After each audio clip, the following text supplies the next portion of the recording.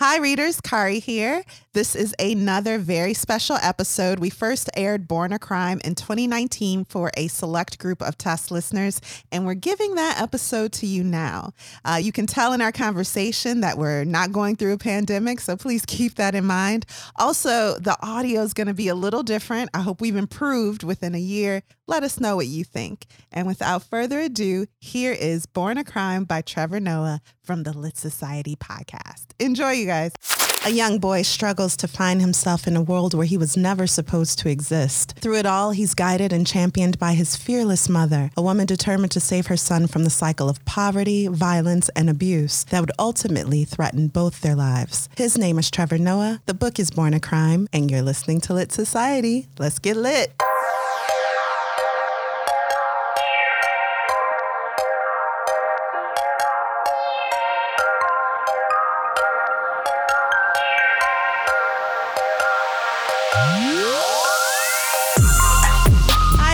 This is Kari. And this is Alexis. And you're listening to Lit Society, a show about books and drama. Alexis, how you been? How was your week? I had a good week. I had an opportunity to go out of town for work. Yeah, you went to Dallas. Yep. It was my first time in Dallas. How was it? Yeah, given it was a work week, it was very, difficult to really assess how Dallas was. Yeah, you might as well be in Chicago. Mm-hmm. The weather was good, though, and I was happy about that. The sun shined every day. Shoned. The sun shoned. Yeah. We'll look it up after the show. Because I don't think that sounds right. The sun was showing. Okay. Well, it did shine in the sky. Nice. And I think as it was opposed to the ground. I hate when the sun is shining in the ground. Ooh, hot feet. The sun. So anyway, stop interrupting me. This is why people complain that the intro is too long. I'm getting to my point. I'm sorry. Listen. So that's great. I'm glad you had a great time at work in Dallas. I've never been to Dallas. Wait, I'm lightheaded. I had a good week too. Thank you for asking.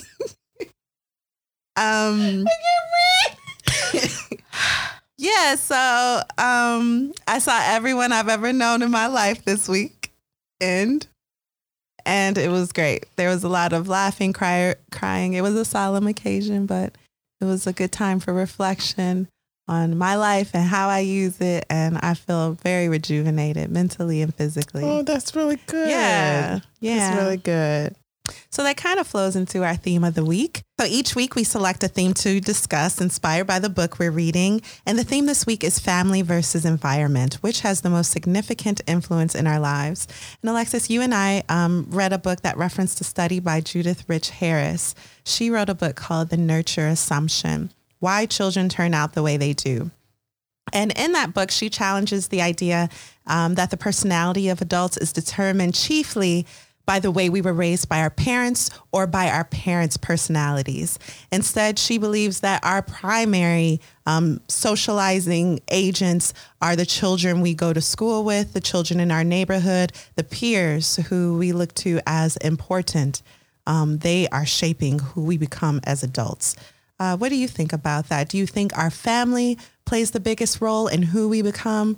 Or is it our environment, as in the peers and the people in our neighborhood? I find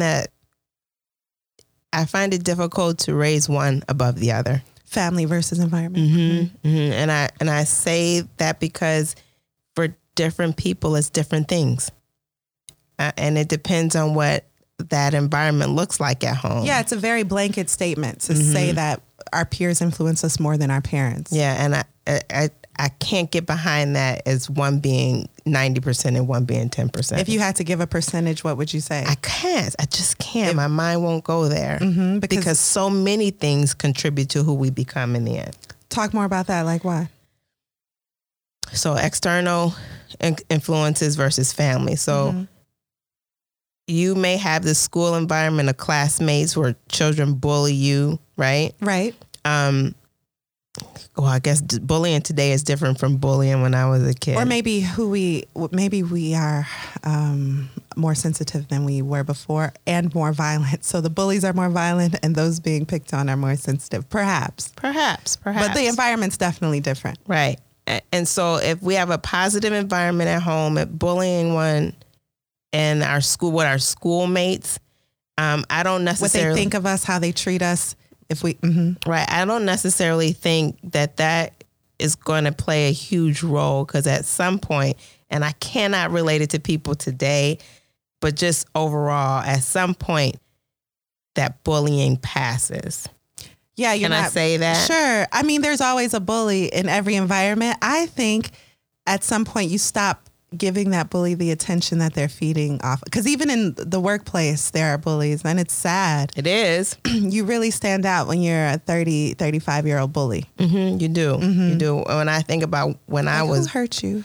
Bullied in school. When I think about myself being bullied in school, I don't feel like I turned around and turned into a bully. So I want to advocate for Judith a little bit, because she's not trying to say that according to her, she is not saying that parents don't matter at all, but that the factor that they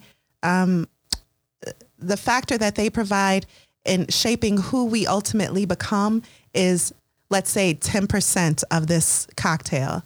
And 50% is going to be our environment. The kids at school, the kids in our neighborhood, really those that we see as on the same level as us, which is a scary thought, that that a child would allow their peers at school who know just as much as them when it comes to life to shape who they become as adults. I just don't. But that is her argument. And somewhere in there, genes do play a factor. She also admits. For example, she believes that she has presented as evidence cases where adopted children show little, reflect only slightly the personality of their adoptive parents, but reflect more the personalities of their biological parents, who they may not have even known. Yeah. So to her, genes are a bigger factor than even the parental influence. Okay. And so when I think about that particular incident or expression, that the or that adoptive example, parents, that particular example, adoptive parents, I remember hearing that when I was in school and they brought that out, and I just remember having such a visceral reaction to that, because I knew someone that had recently adopted a child, and I really felt like, how could this be? That means there's no hope. I mean, does that really mean that she can't instill, or the parents can't instill anything into this child and then become better than what their parents were? But there's a flip side to that, because if you're in a household that is very toxic, you do not have to just be a product of your household. You can look for good influences outside of the household, right? Right. So everyone has to choose. I have to believe that there's some choice there, that you have to choose what's going to influence you and who you become, even as a child. Right. So if I think about, and I'm going to take this here, if I think about how a part of my life or not a part of my life my father was, and I could go through life hating him because of that, but I had to make a decision not to. And so... But the impact that the lack of his presence has, the fact that he's not there, that has on me, affects me, right? But I get to decide how that affects me, right? Because I make my decisions, right? In relationships, I get to decide that. So we're responsible for who we decide to become. So we can never just say, well, because my parents were this way, that's why I'm this way, or because...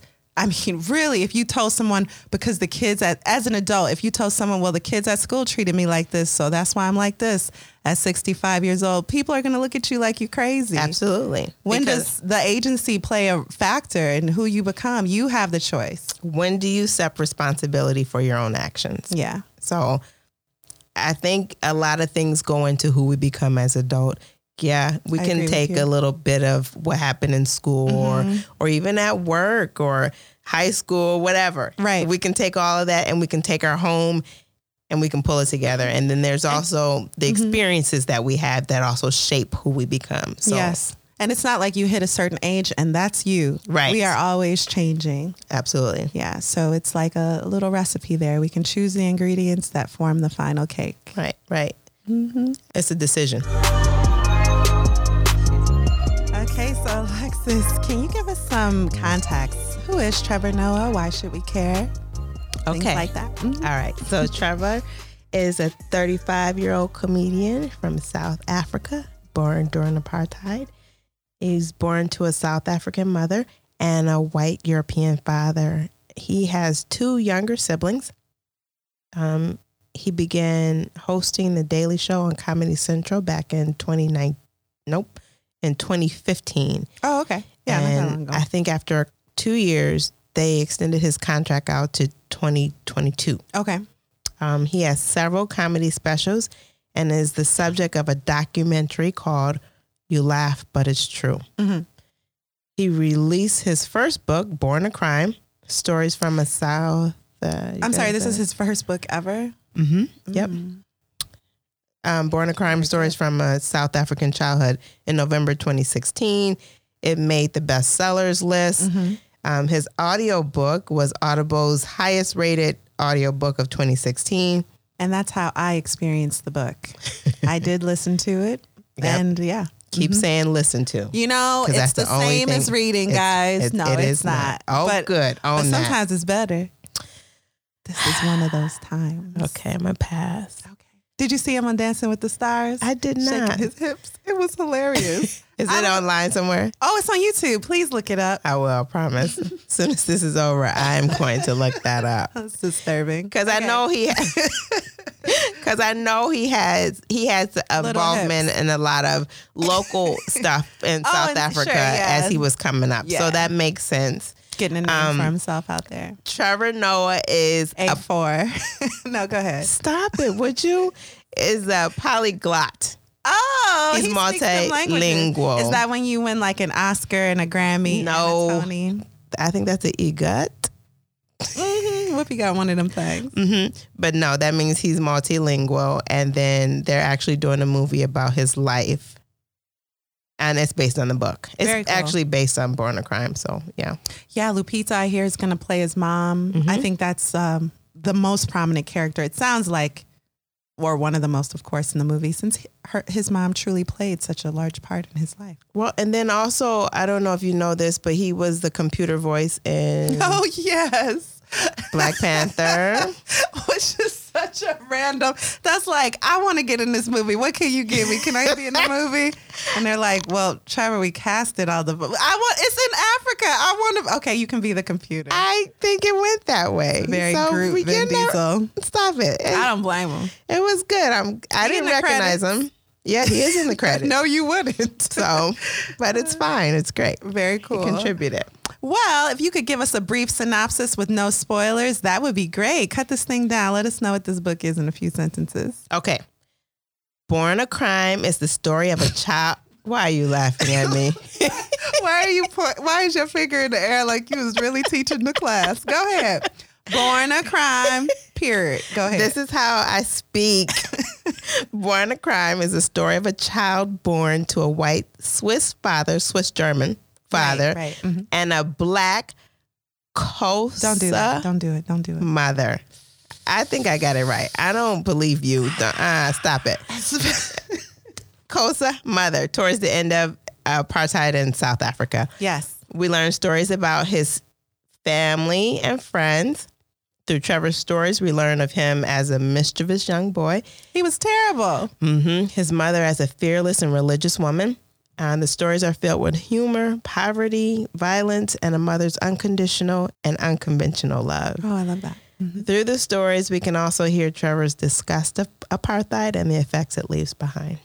So it's going to be really good. Did you have any first thoughts about it? Yeah. So, of course, I knew about apartheid, but I didn't know about Trevor Noah. I've just been pretending at dinner parties. And you told me earlier that you were first introduced to Trevor Noah by me. That's did. hilarious because you know way more about him than I do. So when I opened this book, it was cool because I really had no preconceived notions, ideas of what I would find. And in the first chapter, I was all in. Yeah. I mean, from the first sentence, I'll say, and the Audible book helps that because he's telling the story and he's a very good storyteller. He can adapt different personalities and dialects very easily. So he really brought his childhood to life for me. So you could hear, I mean, of course you listen to it, but the languages, I bet that was... He is maybe very I will good. Consider listening to the book now that it's been read. What about you? What were your first thoughts? Well, I'm a fan. And like I mentioned, I was introduced to him through you, but... When I was posing. The cultural... And it's only because you showed me a clip of something. So, okay. But I had heard of him before that because he was taking over for Jon Stewart, and there was a bit of controversy around it. So that was probably the first time I saw him. I guess there were some Twitter jokes. So I'd never watched anything that he'd done. But earlier this year, I started following him on social media. And so I watched all of his comedy specials and the documentary. And then all that was left was the book. So how are they? Is he funny? I don't know anything about him. Wow. Yeah, he is funny. I think he's funny. Yeah, well, if this book is any indication, he's hilarious. You know, everybody's not all the time funny, but I do on all the time. Right. But I do believe he's funny. I laugh at his jokes. And I laugh. Part. Yeah, and I laugh at I laughed in this book. Awesome. So, well, let's get into this deep dive plot summary. I know you got some goodies for us. Please tell us about Born a Crime by Trevor Noah. Okay, so the book starts with this very important piece. Oh, yes. It is the Immorality Act of 1927. I just want to read a piece of it. Please. To prohibit illicit carnal intercourse between Europeans and natives and other acts in relation thereto. So Trevor starts the book, which is really interesting, kind of talking about how apartheid, like the basis of it. Yes. Is it the basis of it? Or he calls it apartheid. And he talks about the divides between the tribes, which is very interesting to learn. Well, anyway, it boils down to these two dominant groups, the Kosu. Oh, sure. And the Zulu.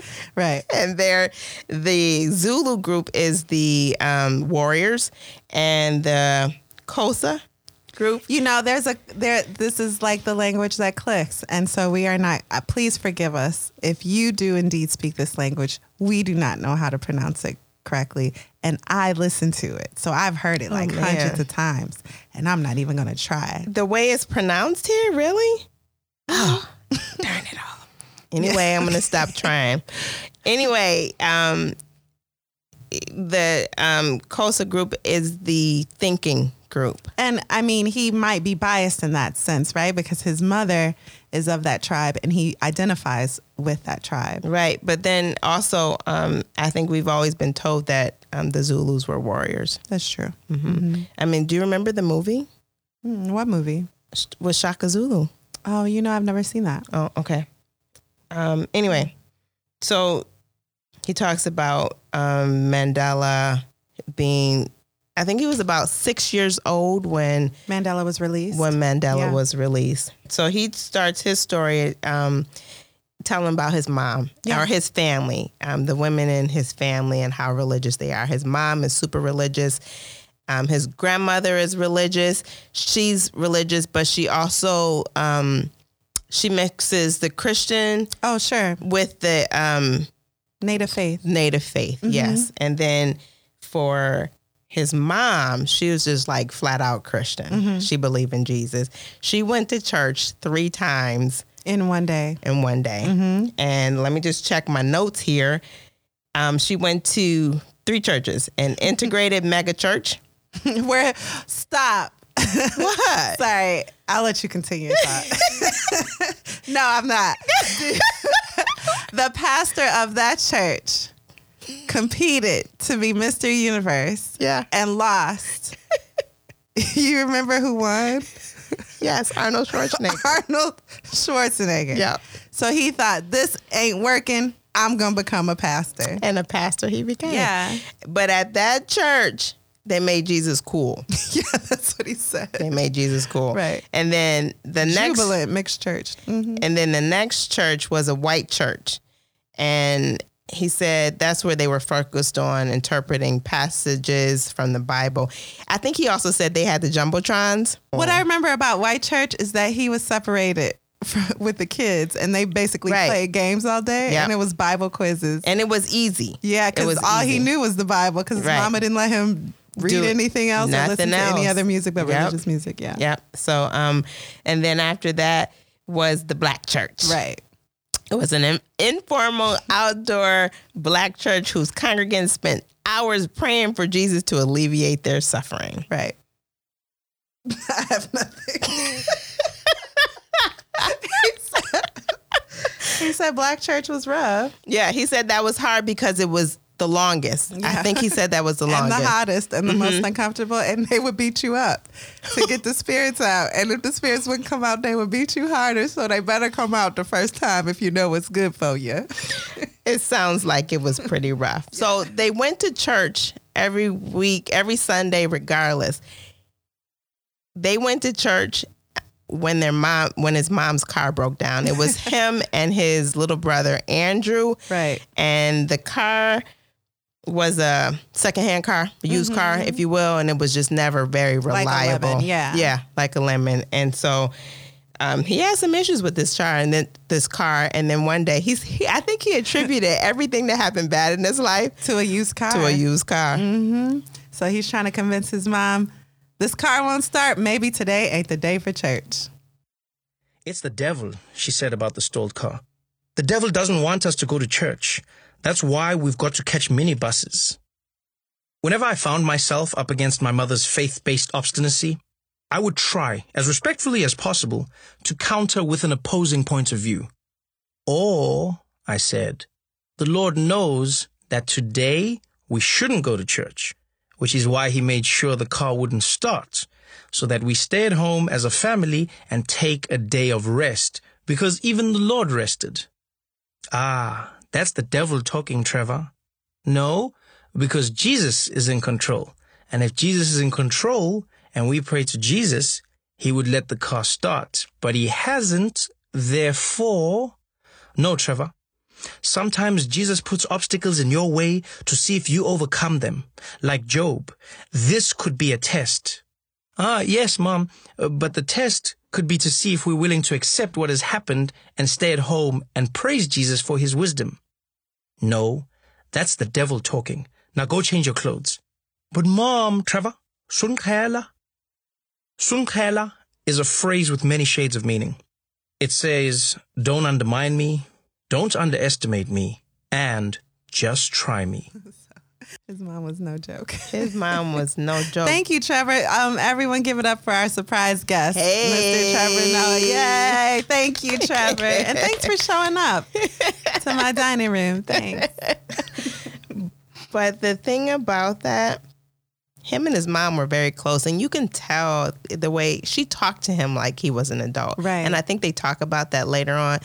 So much of this book kind of reminds me of myself as a mother. So it was just very interesting to read. I was really touched. But they had a really close relationship. They considered themselves a team, or he considered, was it him or both of them? No, she both said it of too. them. Even when she gave him a spanking, which he got a lot of because he was the worst, was really bad. she would explain why, and there was no hurt feelings. Right. Who did something bad? And he would say, I did. Okay, now it's time to watch TV. You gonna keep me waiting? Yeah. It was cute. That was very cute. It was very cute. But yeah, so one of the things they talk about early on in the book is the difference between Zulu women and his Xhosa mother's tribe. women. Right. I'm going to get it. And Xhosa women. And Xhosa women were supposed to be whores, if you will. Is it? I think that's how. Okay, let's start that over and say promiscuous on 3. No, go ahead. Yeah, that was the stereotype. Yeah, it was the stereotype. All negative thing. In fact, it says disgusting women. Okay. And so, so he tells this story of a time when the car broke down. And as we heard from the reading, they go to church anyway. They go to church anyway. And I think they actually drove to church, but the car broke down while they were at church. On the road, I believe. I think it is on the road. Yeah. The car broke down on the road. So they ended up having to hitch a ride. That's right. Right. So they hitch a ride. Well, the plan was to take a minibus, which is like this gypsy cab service that the people make because the municipality is not going to do anything for the black people in South Africa. So they make their own system of transportation, but it was taking forever for the minibus to come. So they hitchhiked. And so a woman is more likely to be picked up if she doesn't have children with her. That's right. So she had Trevor hide in the bushes with his brother, I think. In the bushes with his brother. And then when a car pulled up, she said, "Come on, kids." And they hopped in the car. Right. So then we kind of hear the story about what happened. Yeah, because the driver is driving along a route that belongs to basically a rival tribe. Right. And so a minibus pulls up, cuts him off, and out jump men with weapons. Right. And it looks like they might even kill him, but his mother, Trevor's mother, goes, "Hey, we wanted a minibus anyway. Right. Leave him alone and we'll ride with you." Right. So she gets in and the guy starts scolding her about riding with a man, alone with a man. Right. And she doesn't suffer fools. So she's basically like, "Hi, mind your business, okay?" And then he starts to become more aggressive with her. And it looks like he's not going to let her out of the car, even with her children.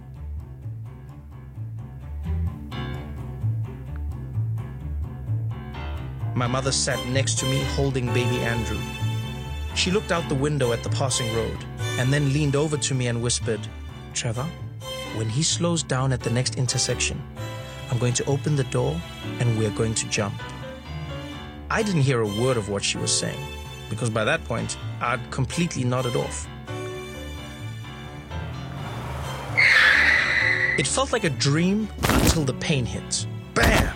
I smacked hard on the pavement. My mother landed right beside me and we tumbled and tumbled and rolled and rolled. I was wide awake now. I went from half asleep to what the hell? Eventually, I came to a stop and pulled myself up, completely disoriented. I looked around and saw my mother already on her feet. She turned and looked at me and screamed, "Run!" So I ran, and she ran, and nobody ran like me and my mom. I turned to her in shock. "What was that? Why are we running?" "What do you mean, why are we running? Those men were trying to kill us. You never told me that. You just threw me out of the car." "I did tell you. Why didn't you jump?" "Jump? I was asleep. So I should have left you there for them to kill you. At least they would have woken me up before they killed me." Back and forth we went. I was too confused and too angry about getting thrown out of the car to realize what had happened. My mother had saved my life. So, Trevor is so funny. One of the things I remember is that he was a good runner. Yes, him and his mom. He won an award in school for being the best runner, and that was because he was always running from his mom, and his mom won the mom's version. The mom's version of the same award. School, yeah. So, yeah. My favorite part, or one of my favorite parts, is as he got older and fast, she got more creative in how to catch him. And so if he outran her, she'd scream, "Thief! Stop!" Thief. And then all the strangers would jump on him. Yeah. Yeah, that's very funny. But then he was like, "No, that's my mother. That's my mother." So he tried to stop her. So we go in a little further into the story, and they talk a little bit about the mom and the dad, just very briefly. Mom had gone to the big city, Johannesburg, to live, which was not normal because women usually worked in the factory. And she decided to go to school and do some learn how to typing classes. So she did the secretarial for a job she would never have under apartheid. So before apartheid even fell down, her mind was already not confined to those boundaries. Right. She actually refused to. So she goes into the city. She met Robert, his dad, through this arrangement. He lived down the hall. He lived down the hall from them. And after some time, after being friends for a while, she wanted to have a child. So I want to have it with you. And he said no for a long time. And then one day he said yes. And then one day he said yes. They had a child. She goes to the hospital And what did they say? This baby is very light. Yeah. And she goes, yeah, he's from, she named some other country in Africa. That's right. Where they're lighter shade and nobody questioned it. So the dad's name is not on the birth certificate. Right. So that documentation is not And there. when she propositioned the father, she told him, you don't have to be in this child's life. I want something to love. But when she came back from the hospital, he came and asked for his son. Yep. He said, so he where's wanted my to be son? In his life. Mm-hmm. Where's my son? So we learn Trevor, they kind of grew up in this area hiding, of course, because they could never be together. Trevor couldn't be with him. Well, they tried at first. Like, they all went to the park together and she acted like the maid. Yep. But then he started running after Robert, calling him dad. And Robert ran. Right. Which was heartbreaking. That is heartbreaking. But we also learned that Trevor grew up with his great-grandmother, and her name was Coco. But she was blind but she could hear. So it seems like her mind was very sharp. She was ancient. She was 1,000,000 years old. So her body was useless to her, but her brain was sharp. So she couldn't see, but she could hear very well. Yeah. And he said he was about 5. And he said his grandmother and Coco, which is the great-grandmother, would have these long conversations. But to him, she wasn't real. A real person. She wasn't a real person. Did you have any older ones in your family like that where they were just like a permanent structure in the home, but you didn't really see them as real? Because they didn't move about with everyone else. I can't say that. I can only think of grandparents in the South who we would visit, and I remember them being so old that it seemed like they weren't real. Oh, wow. Yeah, and they didn't old, they didn't seem real. They looked really like something. wood. They looked like wood? Yeah. Wow. Oh, that's deep. So, no, I didn't have that experience. But as I was saying, I don't know what I'm saying. It's very late. I'm tired. Go ahead. They did, though. So one time, he didn't go to church. I think he was supposed to be sick. And so he Is that right? I think so. He didn't go to church with his mom, so he was home. And Coco was in the room, but he was in the kitchen because Coco stayed in the kitchen all the time. So, yeah, they would wake Coco up every day just to put her in front of the oven to keep her warm. Because she was always and leave cold. her there all day and then take her back to bed at night. Right. And he had to go to the bathroom, but he had forgot about Coco. And the bathroom for them, can you explain that setup? The bathroom is not in the house. It's outside. And so one day... Like communal. Yeah. And not pretty. It's not pretty because he said he didn't want to go outside and be... He thought flies. Snakes, flies. His phobia was that flies were going to fly inside of him. When he went to the bathroom. But he was also a young boy. He was like 5. Is that right? Yes. In my mind, he was like 15. No, he was not. He was a little boy. He was 5 years old when this episode occurred. Right. So in this episode, he laid out some newspaper in the kitchen and decided, just like the dogs, I'm going to go to the bathroom in the kitchen on the floor. Because he's home alone and he's a terrible child. He's a terrible child. And he forgot his grandma was in the kitchen. Then, the softest plop of a little boy turd on the newspaper. Coco's head snapped toward the sound. Who's there? Hello? Hello? I froze. I held my breath and waited. Who's there? Hello? I kept quiet, waited, then started again. Is somebody there? Trevor? Is that you? Francis? Hello? Hello? She started calling out the whole family. Nombuyiselo? Sibongile? Mlungisi? Bulelwa? Who's there? What's happening? It was like a game. Like I was trying to hide and a blind woman was trying to find me using sonar. Every time she called out, I froze. There would be complete silence. Who's there? Hello? I'd pause, wait for her to settle back in her chair, and then I'll start up again. Finally, after what felt like forever, I finished. I stood up, took the newspaper, which is not the quietest thing, and I slowly folded it over, It crinkled. Who's there? Again, I paused, waited. Then I folded it over some more, walked over to the rubbish bin, placed my sin at the bottom, and gingerly covered it with the rest of the trash. Mission accomplished. An hour later, the rain had stopped. My grandmother came home. The second she walked in, Coco called out to her, "Francis, thank God you are here. There's something in the house." "What is it?" "I don't know, but I could hear it, and there was a smell." My gran started sniffing the air. "Dear Lord, yes, I can smell it too. Is it a rat? Did something die? It's definitely in the house." They went back and forth about it, quite concerned. And then, as it was getting dark, my mother came home from work. The second she walked in, my gran called out to her, "Oh, Nombuyiselo, there's something in the house." "What? What do you mean?" Coco told her the story, the sounds, the smells. Then my mom, who has a keen sense of smell, started going around the kitchen, sniffing. "Yes, I can smell it. I can find it. I can find it." She went to the rubbish bin. "It's in here." She lifted out the rubbish, pulled out the folded newspaper underneath, and opened it up.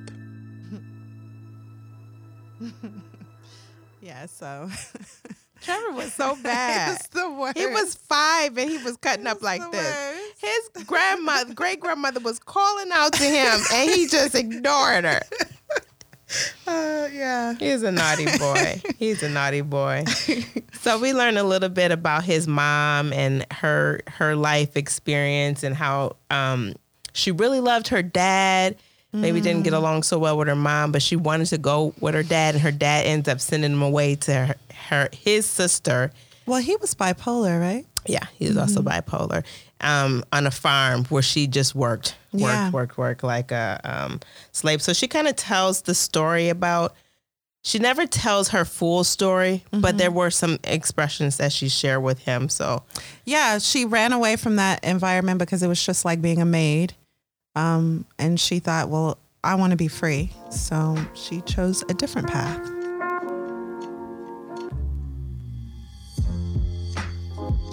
My mother never sat me down and told me the whole story of her life in Transkei. She'd give me little bursts, random details, stories of having to keep her wits about her to avoid getting raped by strange men in the village. She'd tell me these things and I'd be like, "Lady, clearly you do not know what kind of stories to be telling a 10-year-old. My mom told me these things so that I'd never take for granted how we got to where we were. But none of it ever came from a place of self-pity.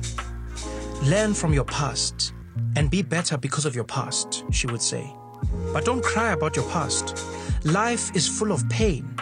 Let the pain sharpen you, but don't hold on to it. Don't be bitter." And she never was. The deprivations of her youth, the betrayals of her parents, she never complained about any of it. Just as she let the past go, she was determined not to repeat it.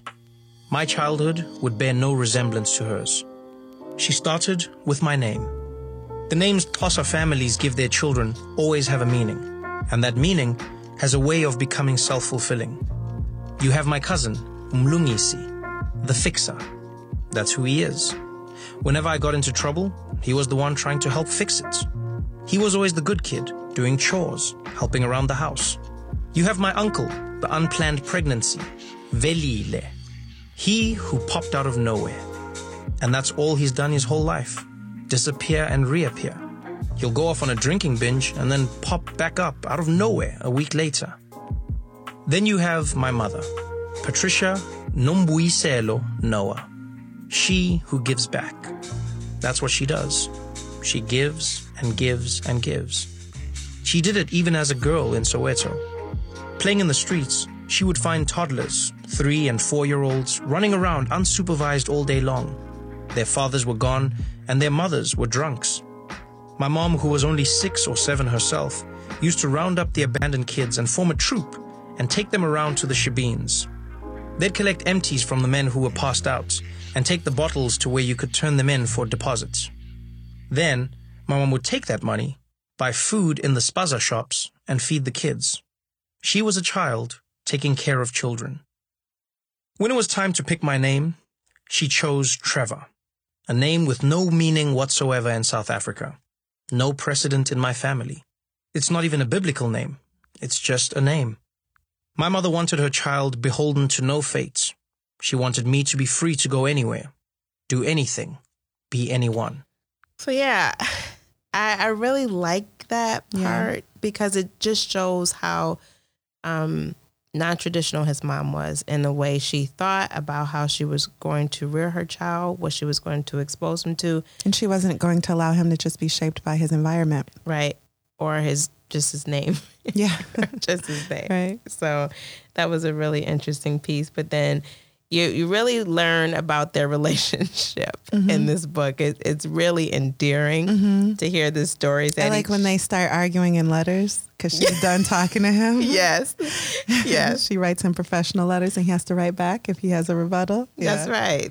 So I really enjoyed their relationship. There was an incident in the book where he talks about going to the store with his mom and he keeps asking for, I think it was a candy apple, toffee apple or something. Yeah. And he just literally would not stop asking for this apple. And so she lets him get it. She lets him get it. Please, can I have a toffee apple?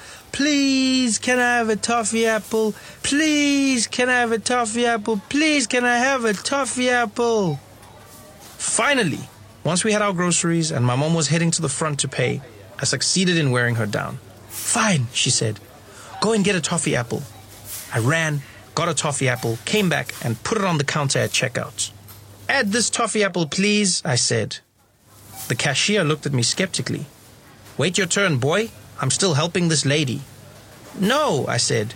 She's buying it for me. My mother turned to me. Who's buying it for you? You're buying it for me. No. Why doesn't your mother buy it for you? What? My mother? You're my mother. I'm your mother?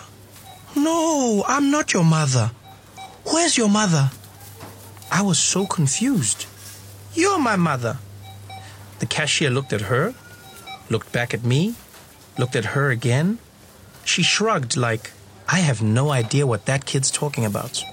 Then she looked at me like she'd never seen me before in her life. Are you lost, little boy? Where's your mother? Yeah, the cashier said. Where's your mother? I pointed at my mother. She's my mother. What? She can't be your mother, boy. She's black, can't you see? My mom shook her head. Poor little colored boy lost his mother. What a shame. I panicked. Was I crazy? Is she not my mother? I started bawling. You're my mother. You're my mother. She's my mother. She's my mother. She shrugged again. So sad. I hope he finds his mother. The cashier nodded. She paid him, took our groceries, and walked out of the shop. Yeah, so she was not above them games. No, she was not. Because he was always trying to outsmart her, so she had to outsmart him first. She really did. Yeah. He was left so confused. I mean, this is in the loophole section of the book. I don't know why, but his mom had a friend who lived in, was this right? The man lived in a garage in the back of a white family's home. Yeah, I don't know if it was in that chapter. Yeah. But they burned the house down. In the white family's home, there was a maid, and Trevor used to play while his mom was with the guy who lived in the garage, hanging out. Then Trevor would play with the maid's son. Mm-hmm. And one day, because Trevor was obsessed with fire, he had matches and a magnifying glass. Trevor was bad. He was bad. They left it. And it sounds like the back of the house or a shed in the back. Yeah, a shed in the back. And they went and played and did something else and forgot about it, and it caught fire and burned the house down. This is white people's house. Yes, a white family's home. And Trevor ends that section with, I didn't feel bad about it at all. I still don't. Things happened. They had insurance. But I think his mom seconded that. She didn't feel bad about it. Was that the case? I think so. I promise you, I believe I read that. He said one uncle stopped calling him Trevor and called him Terror. He was really a bad boy. Yeah, he was really bad. He was really bad. So we really learned a little bit about his father, but nothing at all, because his father wasn't very, he didn't really share a lot. He lived a very private life. Yeah. But his father we learned that his father owned a restaurant. Right. Yeah. Yeah. It sounds like when Trevor was younger, his father opened a restaurant. Because he didn't really believe in apartheid. So let's hear it. Okay. Trevor, can you tell us more about your father and the... Okay.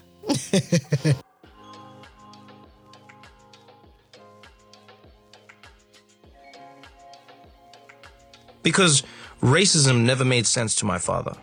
He never subscribed to any of the rules of apartheid. In the early 80s, before I was born, he opened one of the first integrated restaurants in Johannesburg, a steakhouse. He applied for a special license that allowed businesses to serve both black and white patrons. These licenses existed because hotels and restaurants needed them to serve black travelers and diplomats from other countries who, in theory, weren't subject to the same restrictions as black South Africans. Black South Africans with money, in turn, exploited that loophole to frequent those hotels and restaurants. My dad's restaurant was an instant booming success. Black people came there because there were few upscale establishments where they could eat, and they wanted to come and sit in a nice restaurant and see what that was like. White people came because they wanted to see what it was like to sit with black people. The white people would sit and watch the black people eat, and the black people would sit and eat and watch the white people watching them eat. The curiosity of being together overwhelmed the animosity keeping people apart. The place had a great vibe. The restaurant closed only because a few people in the neighborhood took it upon themselves to complain. They filed petitions, and the government started looking for ways to shut my dad down. At first, the inspectors came and tried to get him on cleanliness and health code violations. Clearly, they had never heard of the Swiss. That failed dismally. Then they decided to go after him by imposing additional and arbitrary restrictions. Since you've got the license, you can keep the restaurant open, they said. But you'll need to have separate toilets for every racial category.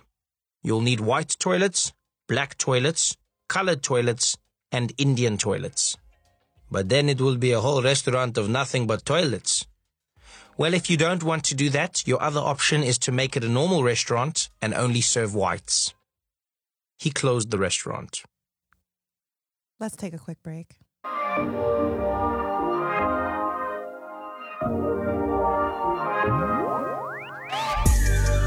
So Trevor, when he was in school, in his school years, like middle school, if you will. Yeah. I think in that time period, he made friends because he could speak so many languages, and he got those languages early on from his family and the neighborhood kids, that kind of thing.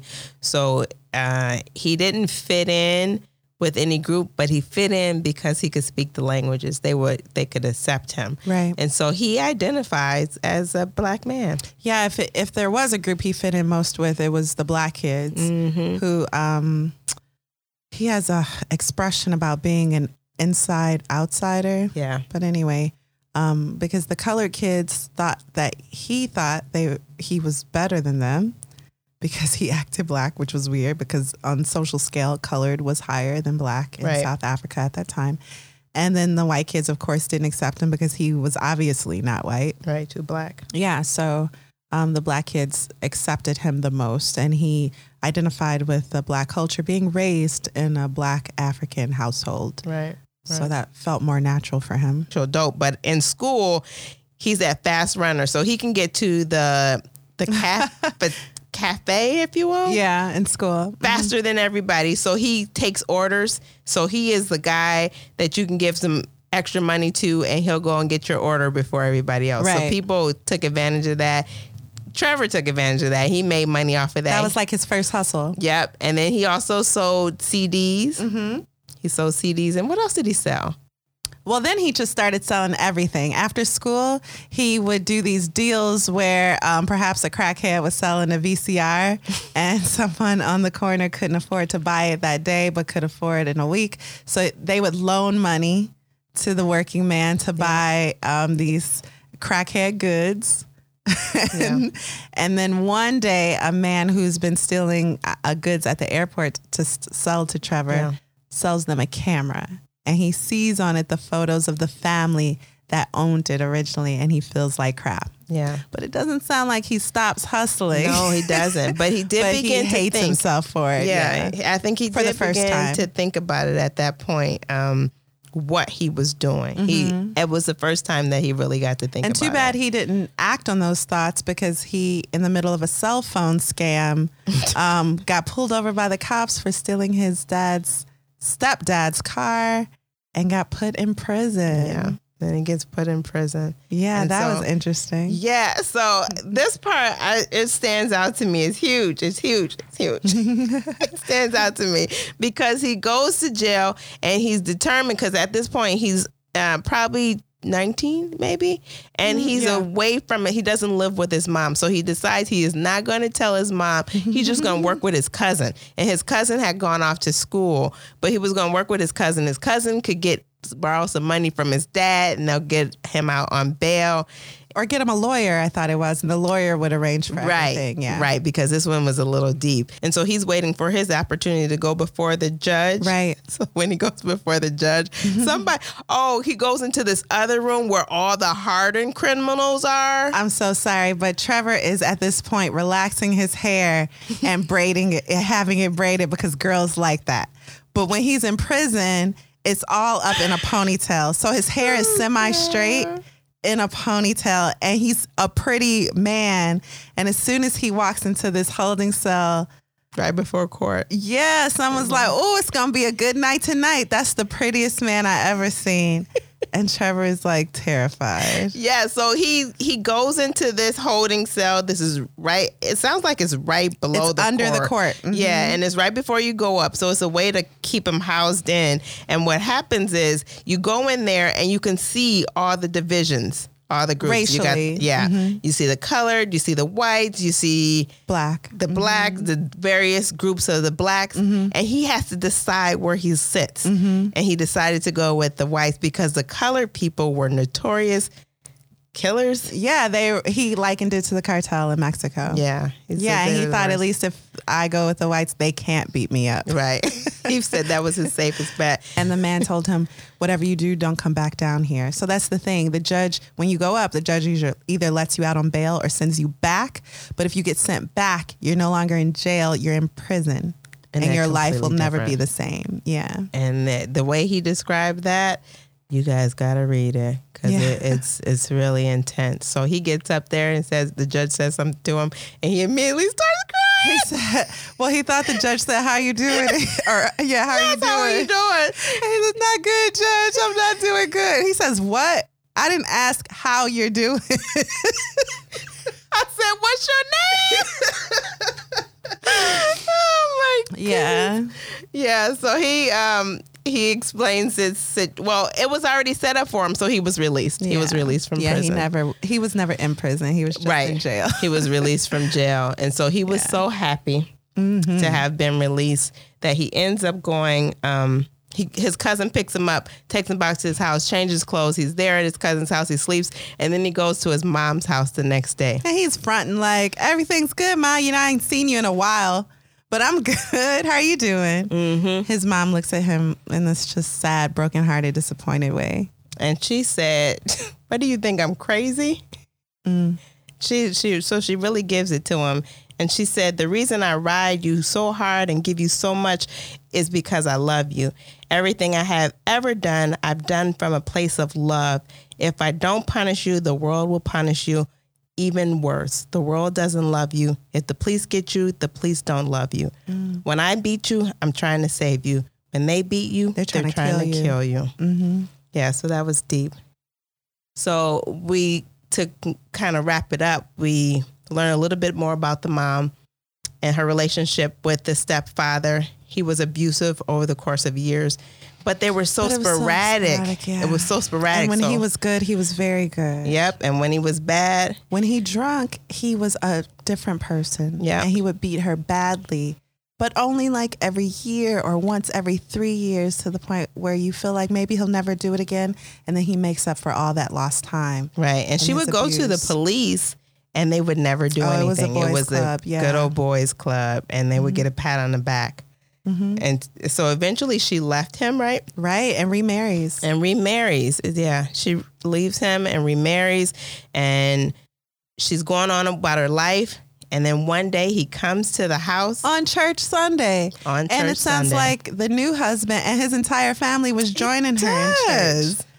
church. So when they got back from their long church day, her ex-husband, who is the father of Trevor Noah's 2 youngest siblings, is standing in the driveway, and he just starts shooting everybody. Yeah. The last part of that book came at me very fast. Did it really? Well, the thing for me It got was very serious very quickly. it was in a documentary. Oh, wow. So I had already known about it. And he gets the call during the documentary. Oh, my goodness. Yes. So that was like really crazy. It really was. Wow. So his mom gets shot. Well, there is a point where Abel, who's the ex-husband, stands over her and is trying to shoot her point blank, and the gun won't fire. 3, maybe 4 times. 4 times. And so she grabs her youngest, jumps in the car, and then the youngest says the windshield just went red because he shot her from the back windshield through her neck. Yep. So, did you want to talk about that? And then it comes through her nose. Right. So So there's a hole in her face yeah. And so Trevor gets the call from his little brother. from the middle son. And I think he's 9 years old at this point because the baby Oh, I boy thought he is was 4. older. No, Oh, he that's is really like 9. heartbreaking. And so he calls him and he says, "Hey, Trevor, how you doing? What you doing? Are you busy? Are you busy? Right. Are you busy?" Trevor's like, "No." And What then do you want? Yeah. Mom's been shot. And then, of course, Trevor kind of reacts to that and goes to the hospital. And he sees his mom, and all he sees is all this blood. So, And a hole in her face. and a hole in her face. So it's just, that's like pretty distressing. But she's in a hospital, and it turns out she doesn't have any insurance. Yeah. So they come out, and they're like, "Well, we can't really help her. We need to transport her somewhere else because she And it's doesn't certain have any death for insurance." her if they don't treat her there. And he's like, "No, I can't. No, treat my mom." And he gives him his credit card. No, sir. You don't understand. It's very expensive. He's like, no, go on. No, sir. No, you don't understand. And then he thinks about it like, she's had a good run. This could be like 500,000 rand. You could spend the rest of your life paying this amount back. And he thought about things that his mom had told him and said, "Mom probably wouldn't want me." That's real. That's what he said. Mom probably wouldn't And want what if me she to do didn't this. make it? You still owe that. And you still owe that. And I'd be paying that black tax forever, he Yeah. said. But then he finally decided to go on. It's worth it. And his mom, of course, survives. So the bullet that passed through the back of her head narrowly missed her brain and any vital arteries or essential parts. Basically, Right. it took off a piece of her A nose. piece. Just a little piece of her nose. Yep. And she survived that. And she said, "Jesus is my insurance." Yeah, And he that's goes, what "Well, she said. Jesus didn't pay the bill. I know that." And then she said, "You're my," did she say, "You're my Jesus"? No, Something like Jesus that? blessed me with the son who Jesus could. blessed me with a son Oh. who could. So it's a sweet, heartwarming story. Yeah. And the guy on TV not on TV, at the airport said to me, "That's a great book. It's truly a love story to his mom." Oh. Yeah. I feel that that's represents it well. In a non-creepy way. Yep. So we're back. So, Kari, Yes. what is the final verdict? I love this book. I highly recommend it. I felt like it left me feeling very grateful to the positive influences in my life. Just as Trevor is extremely grateful for his mother and for the ones who really helped him see a world outside of his immediate neighborhood or sector. So, Yeah, I love the book. What about you? What's your final verdict? Would you recommend it? I would. I really enjoyed it. I really love the strength of the mom. Yeah. And her kind of thinking outside of the box as it relates to rearing her child in this hateful environment. Suppressive, hateful, yeah. Yeah, and how she tried to get him out of that. Think bigger. Think bigger. So I really liked it, and I would really definitely recommend it to somebody else to read. So very cool. All right, so that's it for this episode of Lit Society. We'll be back next week with My Sister, the Serial Killer. I take full responsibility for this book. I haven't read it. I've been in 5 airports this year, and it is, of course, all over all of them. It's a national bestseller. Is it really? Yeah, Nigerian author. And you already have yours, right? Yes, I do. Where'd you get it? The library. Oh, gee, don't forget to bring some books back from the library. Right, I know you love the library. So we'll see you guys next week. You can catch Lit Society. Well, first of all, Lit Society is brought to you by Alexis Honoria and Kari Herrera. Listen to this podcast on Apple Podcasts, Spotify, and all major podcast providers starting in 2020. If you're listening to this episode now, it's probably because we sent you a link privately and you're listening on SoundCloud. If you love the show, please share that with anyone you know personally who you think will also love it. Until next time. Bye. Read something. Bye.